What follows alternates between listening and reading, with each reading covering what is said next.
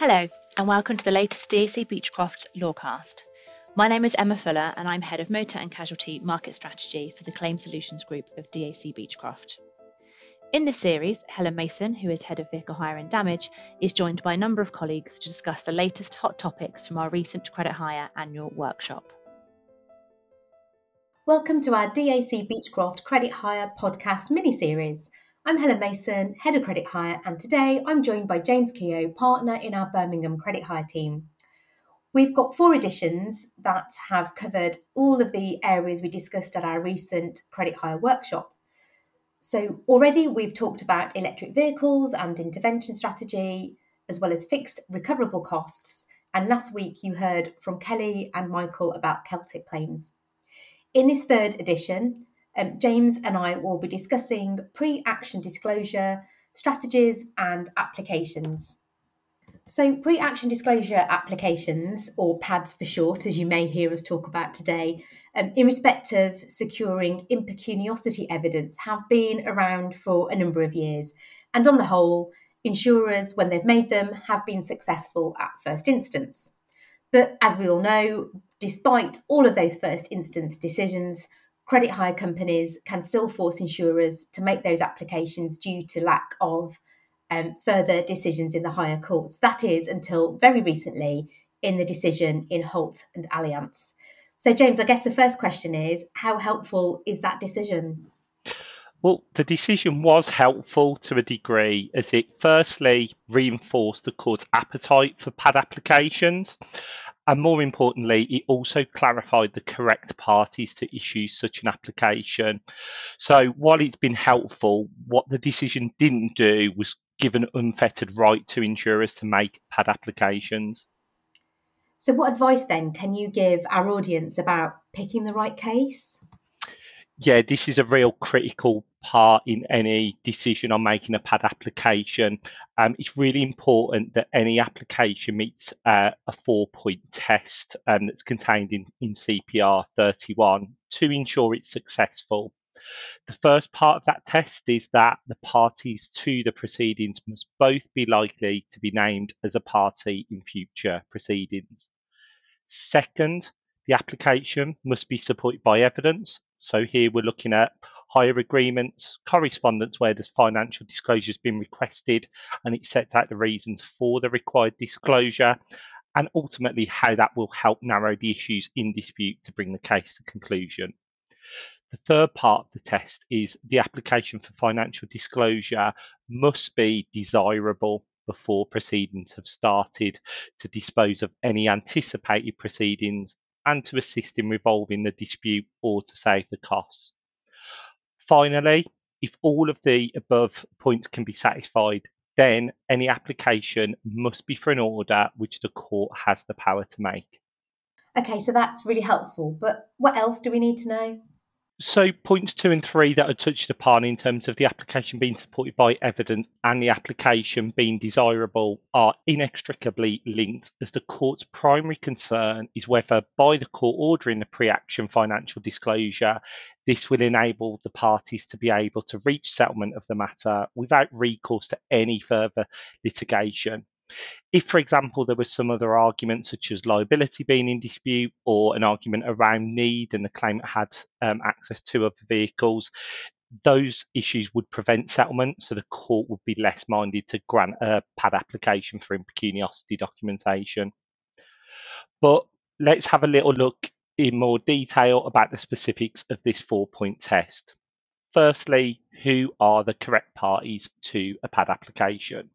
Well, as just mentioned, it's been answered in Holt and Allianz, as while the respondent in any PAD application would always be the hirer, as they're likely to be the party named in the proceedings and ultimately the one whose financial disclosure matters. The position's been a bit more clouded around who the correct applicant should be, as the application could be either for the insurer themselves or the insured, as ultimately both have potential to be named in future proceedings due to the provisions of the Road Traffic Act.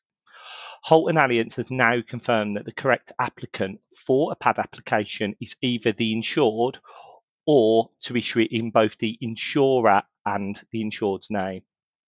Thanks, James. That's good to know. So now to go on to tell me about the evidential requirements that need to be satisfied if we're going to be successful.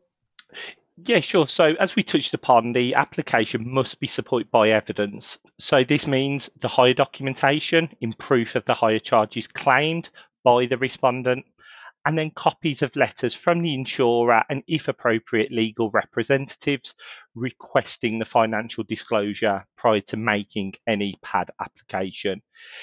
It's really imperative that where the respondent is not legally represented, the initial letter requesting disclosure and warning of an application is not only served on the respondent themselves before making the application, but also the hire company or appropriate legal representative. This then brings us on to the third limb of the test, which is whether the application is desirable. Okay, so how am I going to know whether my application is desirable? And I've got a sneaky suspicion we might get a bit techie at this point. We will indeed. There will be a quote from a judge that I will go through, but it's a very important quote to bear in mind because the desirability of the application is what really lies at the heart of it, as the application itself must prove that it will allow insurers or their legal representatives to dispose of the claim swiftly and allow the matter to be settled, or at least to substantially narrow the issues in dispute. So here comes a bit of the techie part. Mr. Justice Baker, in the Holton Alliance judgment at paragraph 84, clarified the test. He stated that the proper test to be applied was whether requiring the disclosure to be given before proceedings had been commenced offered a real prospect in principle of assisting the dispute to be resolved without proceedings and with savings on costs. In this case, based upon the correspondence of the parties, it was deemed that there was no sensible room for the conclusion that impecuniosity was anything other than the central issue and probably the key real issue. However, as I've touched upon, that may not always be the case. It's therefore important that insurers, before making any application for pre-action disclosure of impecuniosity evidence, consider the elements of the claim. If impecuniosity is the main issue of the matter by reason of rate or duration, then it would be reasonable to make the application. But if you had need or liability arguments, then the application would not resolve the dispute. So it's really important that insurers consider all the facts of the case. So do we have to ensure the application is also an order that the court can make? Yes.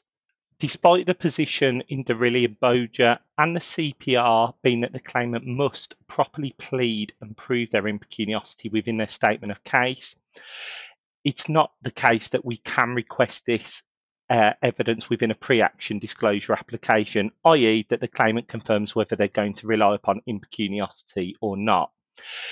The reason for this is that simply it's forcing the claimant to put forward a pleading prior to litigation commencing. As such, the court do not have the power to order a claimant to plead something prior to proceedings starting, and thus any application that said the claimant is to plead whether they're impecunious or not would fail. In the case of Hull, there was a ground of appeal sought by the respondent and hire company, stating that the respondent should first confirm that they intended to raise impecuniosity as an issue. It was expressly dealt with by Mr. Justice Baker that this ground should not have been raised, as it was an indulgence favouring the respondent and hire company.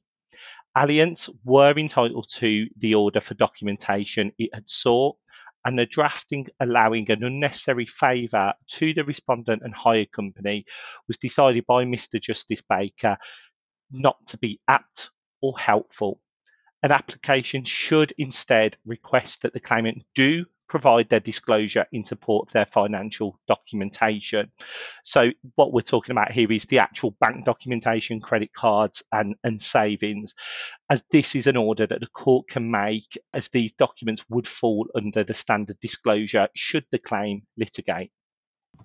Thanks, James. So I guess we've dealt with the 4-point test under CPR 31, but who should be served with the application and how should it be served? This is a real critical part of the application because it is really important that we make sure service is correct. Firstly, the application must be served upon the respondent, or if they're legally represented, their legal representation. Again, if we've received a nomination for service of the application, it's imperative that we do serve it on the party that have said that they will accept service. What we therefore recommend as best practice to ensure the application is successful is that it is served directly on the respondent via post and email if possible. And a copy is also sent to the credit hire organisation via post and email for their attention if they are not legally represented. This will avoid any argument over defective service or no service. What will then happen is when the application is made to court, the court will then seal the application and issue an application notice with a hearing date on it. Again, it's really important that when you get the application notice issued by the court, that you provide this to the respondent or the credit hire company, again, if they're not legally represented. If they are legally represented, then obviously send that as well to the legal representatives for it. If you do have the case that the respondent is not legally represented and you are serving on them and the credit hire organisation, it's really important that you serve this notice of the application being issued as soon as possible and file a certificate of service as well with the court. This might sound a very belt and braces approach to ensure the application is successful, particularly where a respondent is not legally represented, as the court will, in effect, scrutinise the application where the respondent is a litigant in person, and to ensure that they had proper notice of the application and time to respond to the same.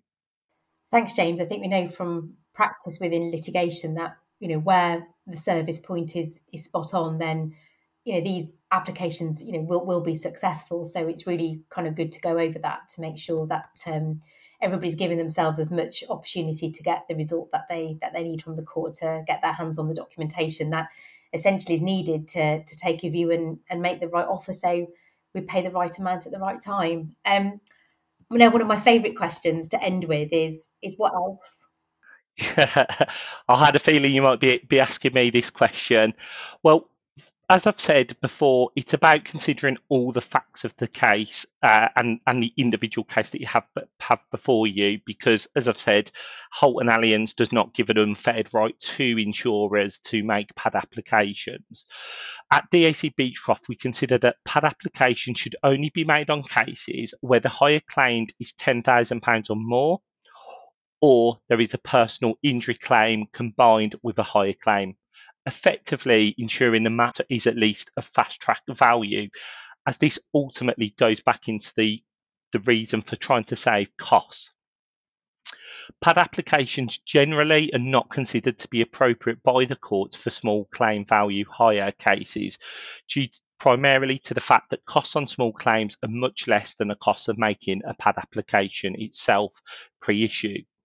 As such, an application on a small claims value hire case would not be proportionate or reasonable in the circumstances. So, you've got your fast track case or a case where there's personal injury and hire. What other steps should you look to take prior to instructing your panel to make a pre-action disclosure application?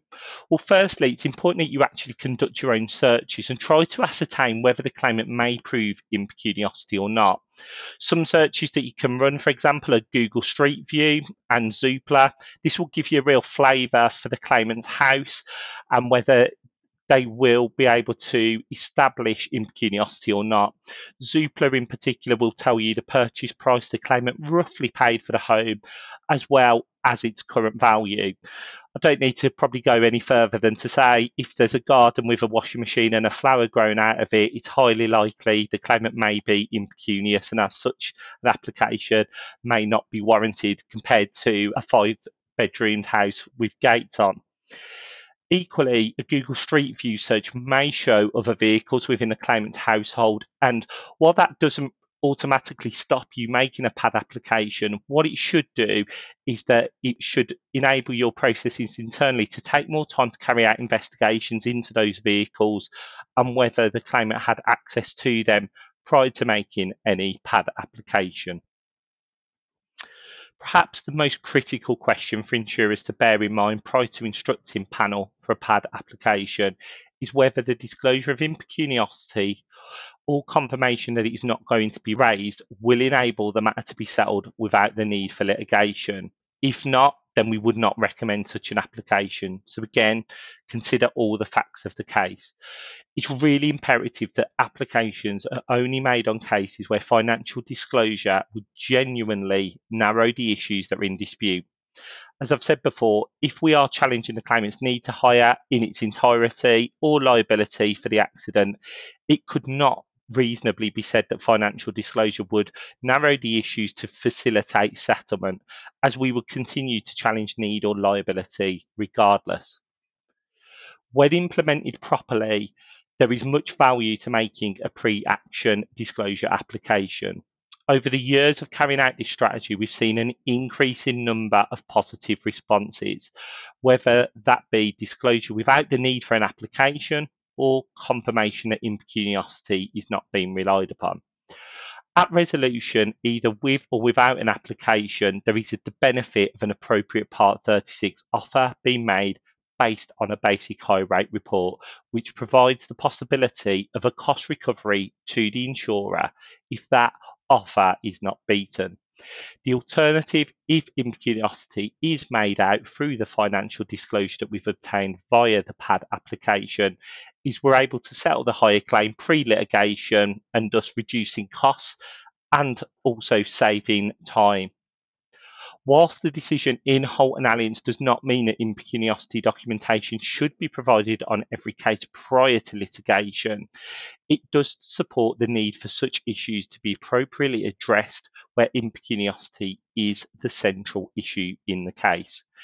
This can only be a positive in promoting early settlement without the need for litigation and a cards on the table approach, allowing the parties to properly understand the case they face before court proceedings are required. And this is something that is touched upon in the Relay Court of Appeal judgment. Overall, while the decision in Holt and Alliance is helpful in terms of the fact PAD applications for impecuniosity can be made, and we now have an appellate decision addressing this issue, there are still a significant number of traditional arguments raised by credit hire companies as to why the impecuniosity argument does not need to be addressed pre-issue. And what, again, Holt and Alliance does is that it effectively rules these arguments out. It's perhaps worthwhile remembering for insurers that while Mr. Justice Baker ultimately did allow Auxiliis's appeal on a technicality, namely that Alliance were the named applicant as opposed to Alliance's policyholder, he did state that had the initial PAD application been made in the name of Alliance's insured, he would have dismissed the appeal and endorsed every aspect of His Honour Judge Harrison's decision to grant the pre-action disclosure sought. This is a real helpful message should insurers still meet resistance to impecuniosity requests pre-issue. Thanks, James. I think hopefully now we all know what we need to do to make a successful pre-action disclosure application. Join me next week, which will be our last in the Credit Hire podcast mini-series, when I'll be talking to Yayan Poole, Associate and Credit Hire Strategic Lead, talking about repairs and the use of green parts.